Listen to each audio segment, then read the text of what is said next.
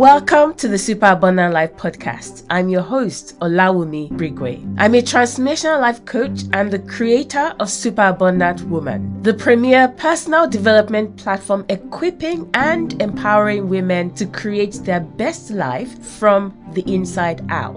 In the not too distant past, I myself was trapped in an agonizing cycle of failure and shame, with my mind constantly dominated by negative emotions. But my life was dramatically transformed beyond my wildest dreams when I began to live by the power and the wisdom of God's word. On the Super Abundant Life podcast, my goal is to help you disengage from limiting and faulty belief systems so that you can think differently, believe differently, and live differently. Thank you for tuning in. I'm so glad you're here.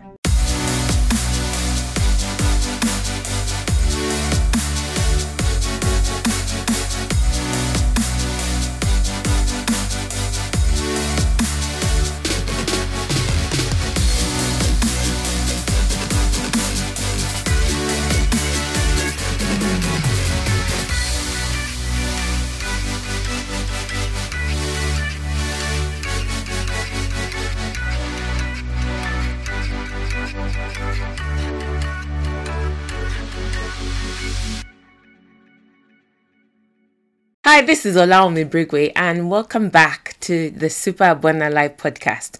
All season long, we've been talking about purposeful living. There are 10 episodes in the series, and this is episode 9 of 10. Whew, there's only one more to go, and I have a surprise for you for the 10th episode, so definitely do not miss that.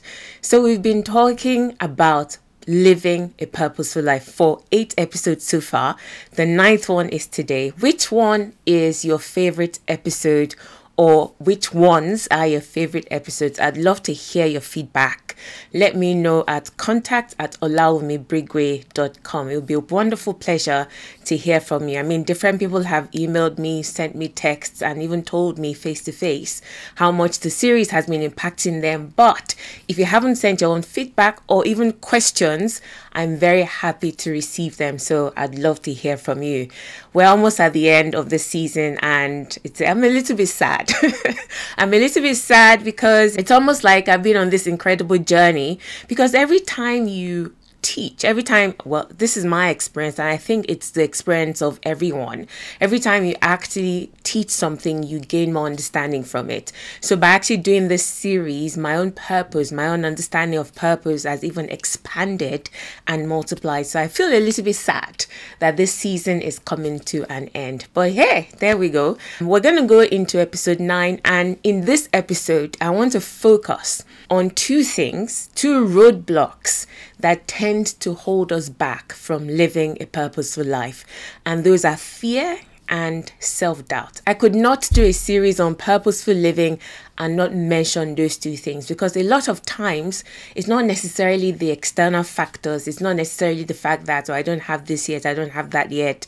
It is more of what's going on inside us and what people that we look up to, that we trust, may be telling us, that are negatively impacting our own confidence and belief in ourselves, preventing us from moving forward. Things like imposter syndrome.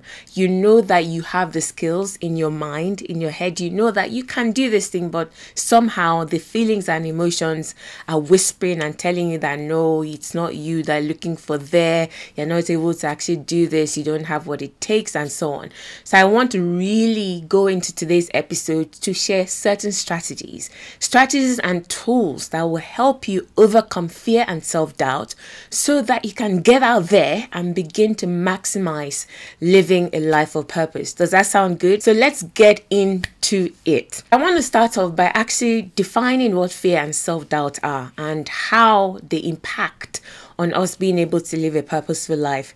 I'll start with fear. Fear is literally that warning sign, that alarm bell in your head. And in one of the episodes, I talked about a part of the brain called the amygdala. Every time you venture out of something that is outside of your comfort zone, every time you step out of something that is familiar or that is secure, there's a part of your brain that is literally activated, and it begins to elevate your heart rate, your pulse, and all those things, sending chemicals into your bloodstream extreme to alert you of the danger that is residing outside of your comfort zone. And in that episode, I talked about how this is not validation for you to actually retreat back into your comfort zone and not go forward. It is literally alerting you to the fact that you're about to do something that is not familiar. So this is how fear works. Now, does that mean that there's some things that we should just jump into, that we should completely ignore what is going on inside us or our intuition? Absolutely not. But a lot of times, in fact, I'll go as far as saying boldly, about 90% of the time, anytime we feel this discomfort about stepping out to do something that is outside of our comfort zone, it's because it literally is outside of our comfort zone, not because there's any kind of danger out there that is going to swallow us up. So fear represents that warning sign, the alarm bells that saying, hey, hang on a minute. You don't know what's lurking around the corner. You don't know what's going to happen if you leave this safe and very secure place, if you leave this very comfortable place. So it is not validating in any way that you should stay where you are. So you have to be able to recognize what is intuition, what is from your inside, what is the Holy Spirit leading you intuitively to not do, because he can see what's around the corner and he's saying, no, that's going to end in destruction, or that's going to end badly. Don't take that step. There's a difference between that and just the fear of, okay, I'm stepping out of what is familiar and no, we don't know what's going on there. Let's just shut the whole thing down.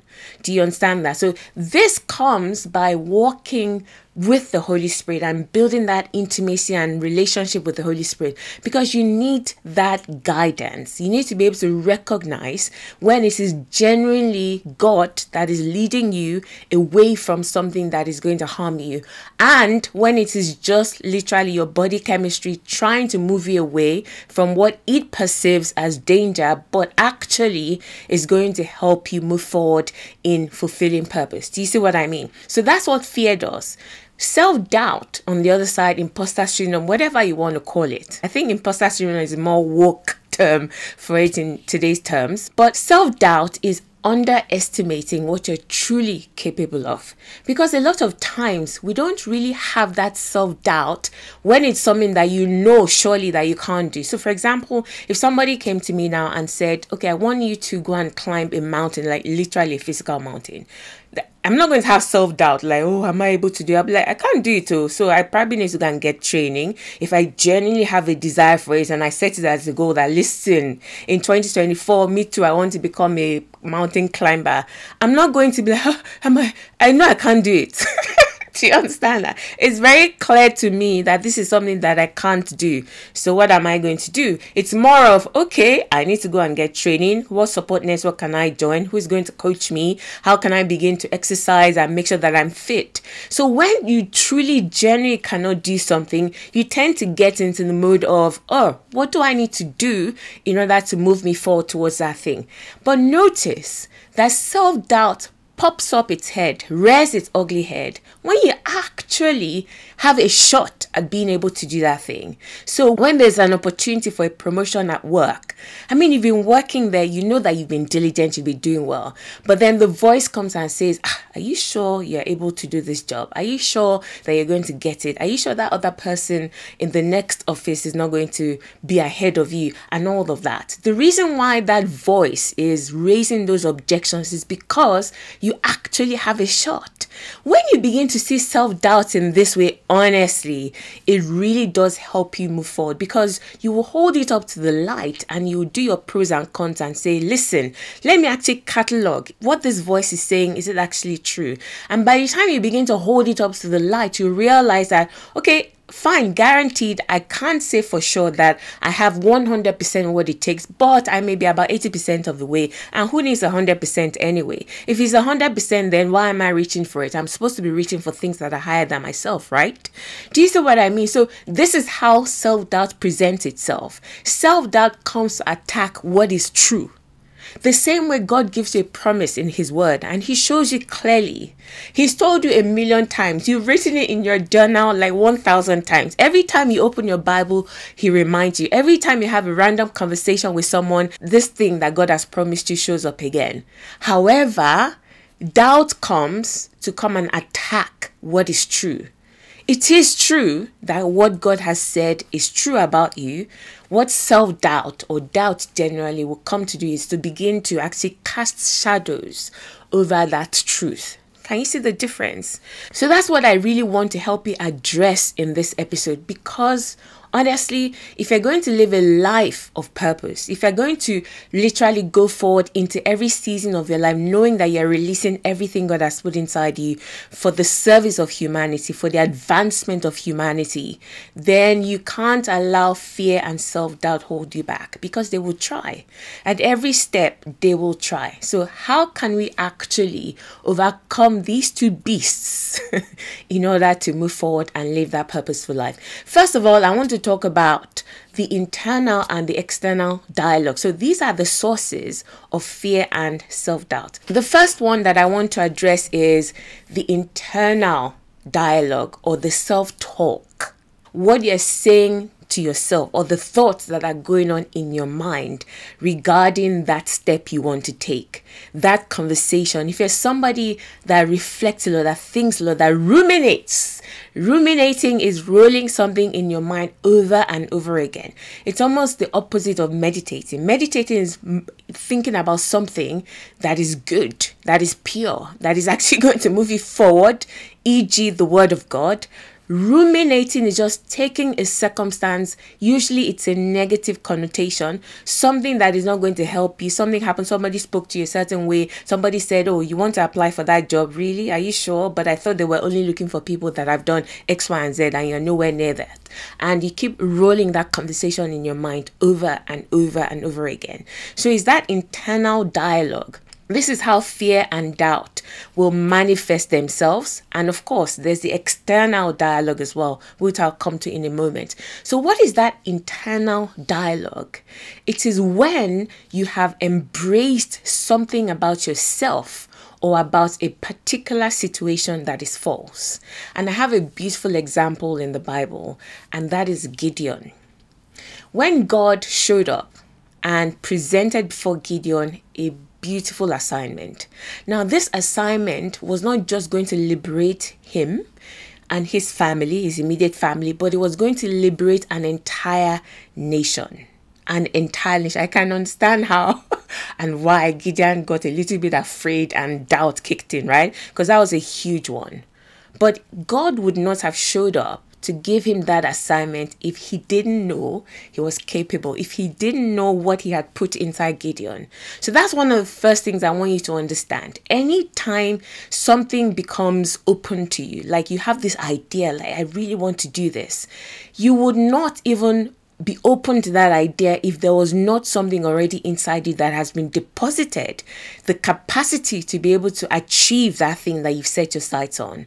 Because the Bible teaches us that when we delight ourselves in the Lord, he will give us the desires of our heart. It says so in Psalms. And it also says in Philippians, I believe, that God works in us to will, which is to desire and to do of his good pleasure.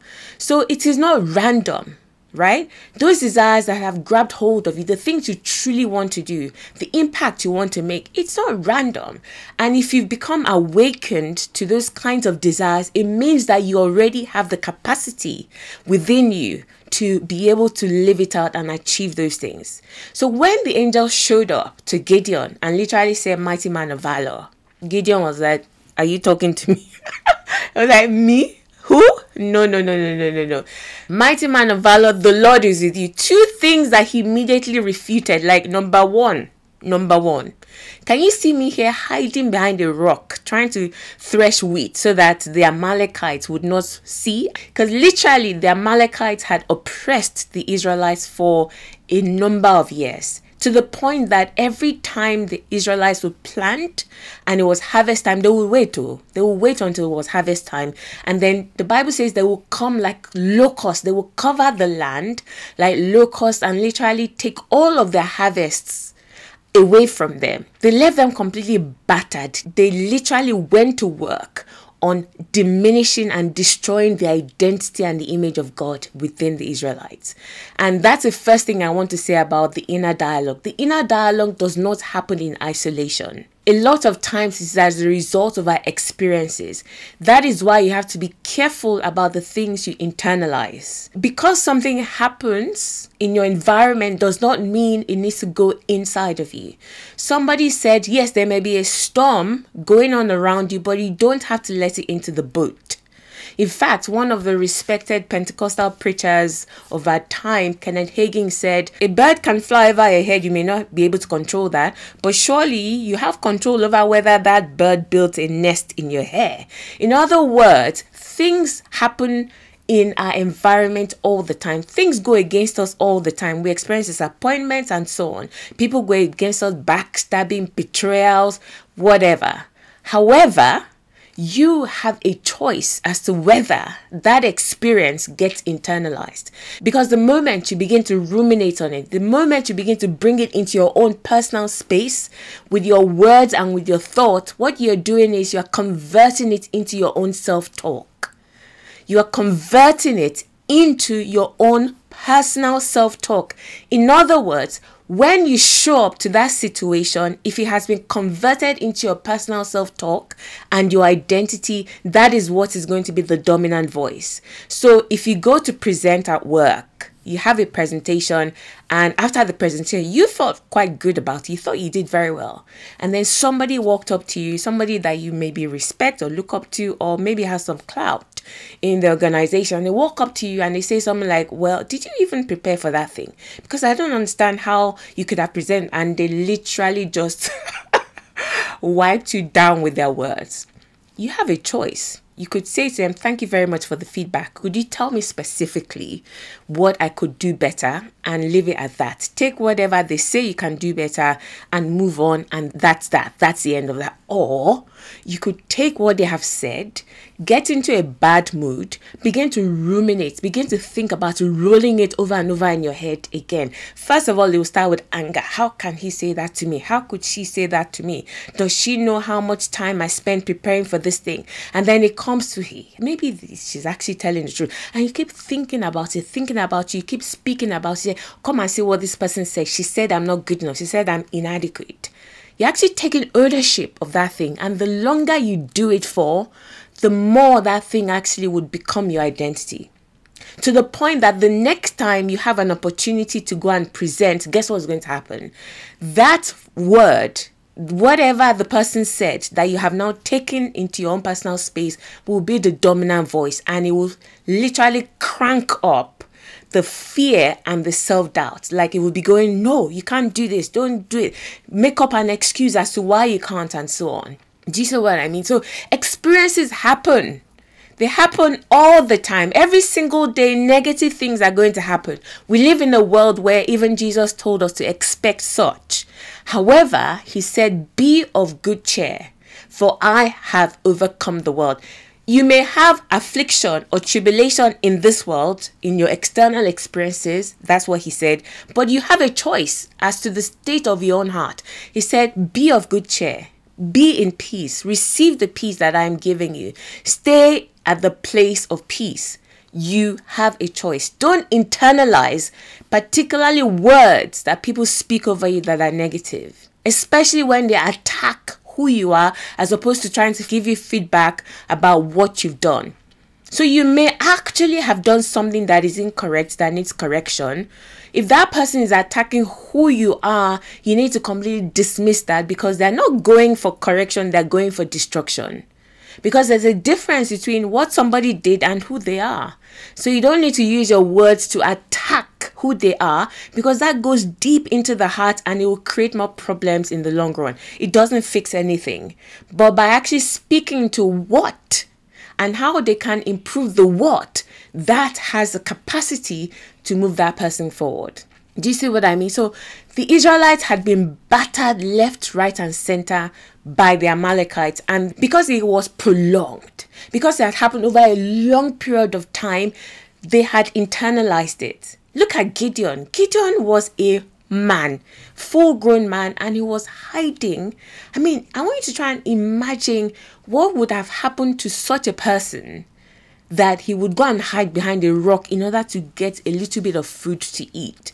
They had really gone to work on their mind. They had mastered them in their mind. They had literally turned them to slaves in their mind. So when God showed up in the form of the angel, so the angel showed up and said, "Mighty man of valor, the Lord is with you," he immediately questioned it. He was afraid and he doubted every word that the angel said. And that was because of his internal dialogue was faulty. His internal dialogue was completely faulty. Now, I'm not going to go into what he did in order to overcome that, because I'm going to share the strategies and I'm going to come back and refer to that. But I want you to be mindful of your internal dialogue. What are you thinking? In fact, there's an exercise you need to do over a period of maybe half a day or something. Every time you catch yourself thinking about something, record it. Write it down. What was I thinking about? What did I say to myself? Literally monitor your self-talk. If your self-talk is predominantly negative, honestly, you need to go and work on that. You need to go and work on that, because that negative self-talk is creating a negative identity, and the identity you have is what shows up in every area of your life. You can't separate yourself from your identity. Do you see what I mean? So there's internal dialogue. Now let's talk about the external dialogue, where you actually believe you can do something. There's no fear regarding it. You're just like, do you know what? I genuinely believe that I can do this thing. I'm confident about this thing. And then you now meet with somebody or have a conversation with someone that tells you that no, you can't do it. Or they say something in a way that tries to cast shadow on that confidence that you have. It could be literally a conversation with someone, or it could be an experience. It could be a conversation, and I'll come to that with an example in the Bible. But when I talk about an experience, I already alluded to that with the Israelites. But an example could be you literally believe that, do you know what? I know that I can do this job. This promotion that's just opened up, I know that I'm able to do it. And then you apply. And then they don't even shortlist you, which is something that happened to me, right? I didn't even get shortlisted. But I definitely thought I was going to get this job. And I didn't even get shortlisted for interview. Now, the way you respond to negative events and conversations when you have the confidence, again, is very important. It's very, very important. You have to learn not to internalize. So an example of external dialogue that comes to create fear and self-doubt is David and his brother. When David was going to go and fight Goliath, what happened? He was like, who is this one that is just blaspheming, speaking against Jehovah? What is wrong with this guy? I will go and fight him. His brother immediately spoke up and said, you've come again. You this arrogant little boy. What happened to the few sheep? It's interesting that he didn't just say sheep. He said, what happened to the handful of sheep that you left behind in the wilderness? My friend, go back. That's what he was saying. He literally saw that this guy is operating at this point. He seems to be here. And he measured his words to bring him down a peg or two. His words were measured and the intention was very clear. He wanted to attack that identity. He wanted to attack that confidence. He wanted to instill fear into him. And his brother, David's brother, was not the only one. Even Saul, King Saul, was like, you're a boy. Look at him. He's a giant. So you're going to come up with external things that will try and hold you back when you genuinely believe within you that this is something you're supposed to be doing. Some people may present it to you like that's not a very clever idea. That's a stupid idea. That's not very intelligent at all. You want to do what? No, that doesn't make sense. But to you, it makes sense. Right? But then you now have that conflict because you're like, but it makes sense to me. But all these other people are saying it doesn't make sense. You have to learn how to tune in. This is where the walk with the Holy Spirit, that intimacy with the Holy Spirit and fellowship with the Holy Spirit is very important because he's your ally. If he's telling you to go forward, you're going to have to keep going back to check in with him to say, is this really something that I'm meant to be doing? Because if you allow people, honestly, people will just keep you down. Some do it intentionally. Some are not even doing it intentionally. It's because they don't yet see what you are seeing. They're not being mean. They're not being malicious. But they can't see. They can't understand how what you're saying is going to work out. But here's the truth. They're not supposed to be able to see it yet. The only time they will see it is when you have created it. So it could be something that you need to create. And then when you create it, they'll be like, oh, wow, I didn't think it was possible. Do you see what I mean? So don't take what people say as gospel, even if it is somebody that you respect, even if it is somebody that is a mentor. You have to be able to dial in to what is going on within you and tune into your own intuition as to whether this is something you're meant to move forward to do or not. Okay? Right. So we're going to talk about two things. I want to share with you strategies. So I have 4 strategies that will help you overcome fear and self-doubt, imposter syndrome, whatever you want to call it, specifically when it comes to stepping out in purposeful living, doing something that may seem out of the ordinary, right? And I want to share some tools as well. So I have 3 tools that will also help you. So first of all, the strategies. And the first strategy is you have to challenge the narrator.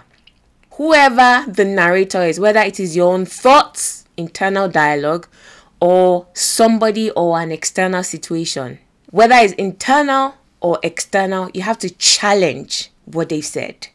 When David's brother spoke up and said, "Who do you think you are? You are arrogant. Go back to the few sheep." David immediately spoke up. Now, this is not the time to be fighting people, because people use it as an excuse to be rude. They'll not be abusing people. How dare you say that? Hello, we're meant to do everything in love, right?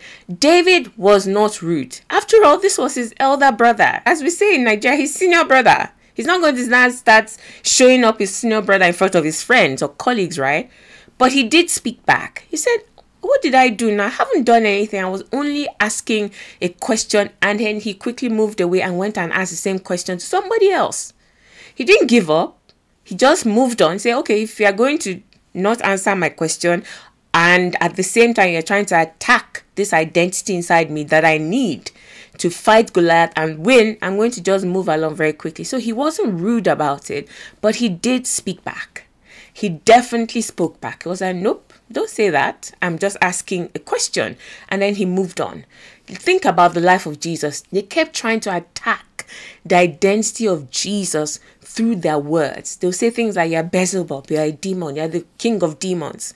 How dare you say you're the son of God? How dare you say this, or how dare you say that? How dare you say you're going to destroy the temple and rebuild it in 3 days? How dare you heal on the Sabbath? How dare you say," etc., etc. Is this not Joseph's son? Jesus would always speak back. Even when it was people, so that was like the Pharisees, but even when it was people that he loved and he was close to, like Mary and Martha, when he got to Lazarus's tomb, when he got to the place where they had buried Lazarus, he was like, "If you had been here, our brother would not have died." Jesus spoke back. We said, "I am the resurrection and the life." In other words, they were saying, "There's nothing you can do. You are too late. This is a dead end." Jesus spoke back. He said, Nope, I am the resurrection and I am the life. I carry life everywhere I go, and any dead thing I touch is going to come back to life. He spoke back. He definitely spoke back. When Peter, literally being used as a channel by Satan to challenge Jesus, to say, "You're not going to go to the cross," he spoke back. He said, "Satan, get out." Do you see what I mean? Speak back. Speak back. If you can't speak back right there and then, excuse yourself. Say, "Can you give me 1 minute? I'll be back." And go to a private place and speak back. Use your own words to destroy those poisonous words that they just spoke over you. Speak back. Speak back. Challenge what they're saying. Don't just take it and then go and cry. And then as you're crying, say, "Come and see what they said. They called me this." Forget that. You're actually helping Satan to imprint those negative words into your identity. You do not want that. So speak back. Replace any negativity with positive declarations. Say something positive. Say something positive regarding your own life. You don't have to impose it on somebody else. So if somebody believes that and comes and says to you that, "Oh, actually everybody's going to get sacked in this economy, nobody's going to make it," that's their opinion, right? You don't have to say, "How dare you say that? Why can't you have faith?" That's their own problem. You say, "Actually, I believe that all things are working together for my good. Actually, I believe that in the place of crisis is where you bloom and blossom the most," etc., etc. So talk about yourself. Don't try and impose anything on anyone. Don't try and force people to come around to your own point of view. You only need to protect your own identity. Do you see what I mean? So speak back. That's the first one. Challenge the narration. And it's not just external, like I said, it's also internal. So be mindful of the kinds of thoughts that you're thinking. Be mindful of the kinds of thoughts that are coming into your mind. A random thought just comes and says something that you know is contrary to what you desire. Speak back. Say, no, I reject that in the name of Jesus. Do you understand that? The second strategy is to embrace imperfection, because what people fear the most is embarrassment and shame. All this fear of failure, fear of judgment, if we sum it up, truly, it is fear of embarrassment, fear of shame. That is what we're really afraid of. Because if you say, what if I fail? I'm afraid of failing. Is it just failure in itself that you're afraid of, or what people will say if you fail? That's what you're really afraid of. That's what you're really afraid of. Okay? So if you know that it is the shame and the embarrassment you're truly afraid, embrace it. Embrace imperfection. Because shame is saying, oh, you're actually not perfect. Embrace it. Say, I'm not perfect, oh. At least I'm trying. At least I'm not stuck in one place. At least I'm putting myself out there. It may look like it's not working. It may look like I fell flat on my face. It may look like I attempted to go for that promotion and I was rejected. It's fine. At least I put myself out there. I've sown the seed of that intention in the minds of the leadership to know that, okay, this person, this is the direction they want to start moving towards. And if they're the right set of people that you're meant to be part of their lives, they will start to give you opportunities to help you move in that direction. So it's a win-win. Embrace imperfection. Normalize failure as a learning opportunity, not a setback. Not a setback. Because that is what will create that self-doubt and will amplify the voice of fear. You say, oh, I don't think I can go for this. Go for it, and if you are right, you learn. Even if your self-doubt is justified, you would have learned something. Like I said at the start, someone says, go and climb a mountain. Self-doubt is not, I don't know if I can climb a mountain. I know I can't climb a mountain. I need to be trained. But if I go and I show up underprepared, and I try to climb a mountain, and I only literally go 2 steps, which is probably what would happen, I would have learned something. I would walk away from that quote unquote failure having learned something. So I know that it has almost become a cliche that you don't fail, you learn, but it's the actual truth. If you don't fail, you don't learn.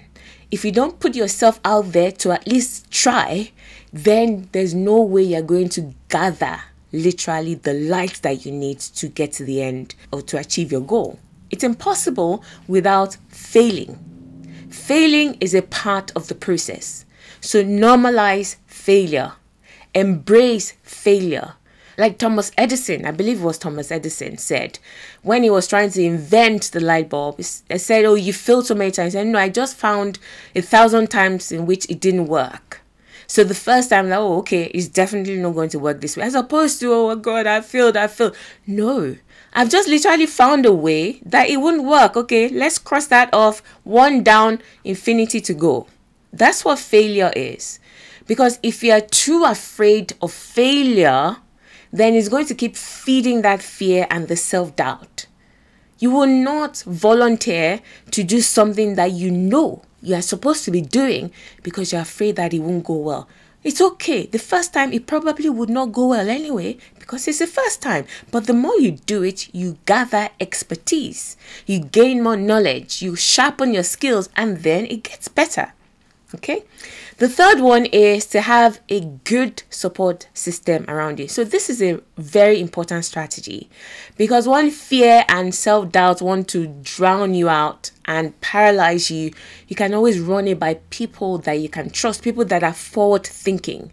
I'm not talking about people that are going to feed the fear and the self-doubt even more and say, well, you're right, or maybe just that. People that are forward thinking. Surround yourself with people like that don't think anything is impossible, that believe that with God all things are possible. So you want to be able to open yourself up to such people, and immediately they'll begin to speak life into you. They'll begin to say, of course you can do it. Of course you can do it. Look at all this. And they'll begin to catalog all the reasons why you can. So immerse yourself in very solid support systems. And the fourth strategy is very important, and I already alluded to it, is start small. I dedicated an entire episode in this series to starting small. This is so important because fear of failure, you want to actually dismantle that thing and disintegrate it. Start small. Because the reason why people become paralyzed by fear or self-doubt is because they want to literally move a mountain in one day. Rome was not built in one day. A proverb says, how do you eat an elephant? And the answer is one bite at a time. So of course you're going to feel afraid. Of course you're going to feel like an imposter if literally you want to go and eat an entire elephant in one sitting, in one bite. But if you break it down and say, okay, elephant, I'm coming for you. However, I'm going to start with this one tiny bite. It will literally vanquish the fear and the self-doubt. So learn to start small. It's very important. And lastly, I want to share with you 3 tools that you can daily apply to keep working and chipping away at that seat of fear and self-doubt and imposter syndrome, so that you can boldly and courageously move forward and lay hold of everything that you are meant to achieve, and lay hold of everything that is meant for you in every season, and to lay hold of the impact that God has called you to make, however big or small, in every season of your life. So I have 3 tools that definitely help me and I practice regularly. The first one is meditation, and by extension, visualization. Your meditation is supposed to end with a picture. Meditation is not complete until you have a picture. Let me repeat that. Meditation is a process that helps you create or to build a picture, a positive picture of your future. And that's visualization. So if God has called you to something, or you have this desire to do something, begin to meditate on the outcome. Begin to see yourself becoming that thing, achieving that thing, moving forward boldly to lay hold of whatever it is. The more you do that, and the more that picture becomes clear and established in your heart, fear and doubt will literally disintegrate. You gain more confidence, the boldness, the courage to begin to take steps towards it. So visualization is very important. Imagine yourself confidently achieving those goals. Feel those positive emotions. Dedicate time to feeding your mind with pictures of the future that you desire. The second tool is journaling. Journaling helps you hold up a candle or a light to the things that are telling you can't do something. So the fears and the self-doubts. So when a thought pops up and says you can't do this, if you write it down, in fact, by the time you finish writing it down, you can look at it and say, is this thought, is it true? What this person said, is it true? This fear, is it true? By the time you start to journal, you begin to go back like David did. How did David overcome the fear of facing Goliath and overcome the doubt of facing Goliath? He went back. Almost like a journaling session. Okay, I remember when the lion came and the bear came. That's almost like a journaling session. So you begin to go back into your past. You begin to remember the goodness of God. And if you journal on a consistent basis, if every day you're literally writing out the things, feeding your heart with things that are positive, then it will be very difficult for anything to shake you.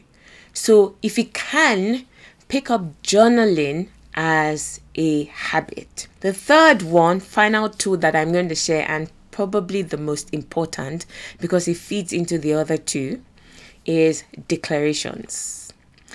Declarations. Some people call it affirmations. Affirmations or declarations, whichever way you want to call it, essentially speaking not necessarily to people but to yourself. Do you have a collection of statements, powerful statements that you're speaking to yourself every day? Remember, the words that you speak, they go straight down into your heart. So are you speaking words that are building up your confidence every single day, so that by the time you go to face the world, you're already pumped up, you're already established in peace? Repeat positive statements and even more powerful scriptures. There's nothing more powerful than the word of God.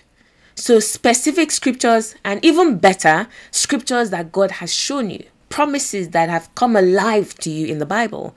Write them down, personalize them, and begin to speak them over your life. Even if the dream seems completely far, even if it looks like something that could never happen, if it looks impossible to you at the moment, it doesn't matter. Start speaking it daily into your life. Start calling yourself what it is that you have been told you will become. So God said to Abraham, I will make you a father of many nations. And he said to him after a while, because Abraham started to misbehave, it's like, we need to fix your speech. And God said to him, start to call yourself father of nations, Abraham, and start to call Sarah princess, meaning young, beautiful. And that was exactly what happened. So by speaking, he literally became who God already saw him to be. So you speak yourself into the identity of who God already sees you as. Whatever dream he has put in your heart, where purpose is concerned, impact, whatever you want to achieve. At the moment, you look at it and self-doubt and fear want to kill you. The way you counteract them is by speaking. So use your words. Declare words like that every single day. I am capable. I can fulfill my purpose. I have the strength to move forward. I am courageous. Anything you put after I am is literally shaping your identity. Any word, anything you say after the two words I am is shaping your identity. So if you say I am courageous, you are literally morphing into somebody that is stupendously courageous. No matter how timid you may be right now, practice this. Practice it for a while and you will see that, hold on a minute, me that I would have retracted. If they asked for a volunteer, I would have literally shrunk my body size so that nobody would notice me. But now I'm the first to shoot my hand up and say, sure, I'll do that. Why? It's because you're speaking and saying I am courageous. I'm as bold as a lion.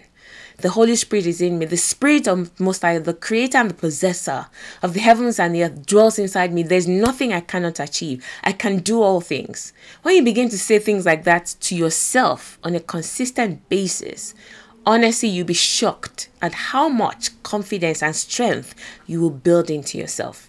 Okay? All right. So that's why I'm going to leave it today. We have one more episode to go and it is a little bit of a surprise. So I'm not going to say anything about it until it drops next week. So see you next week for the final edition of the Purposeful Living series. The final episode, I should say, in that series.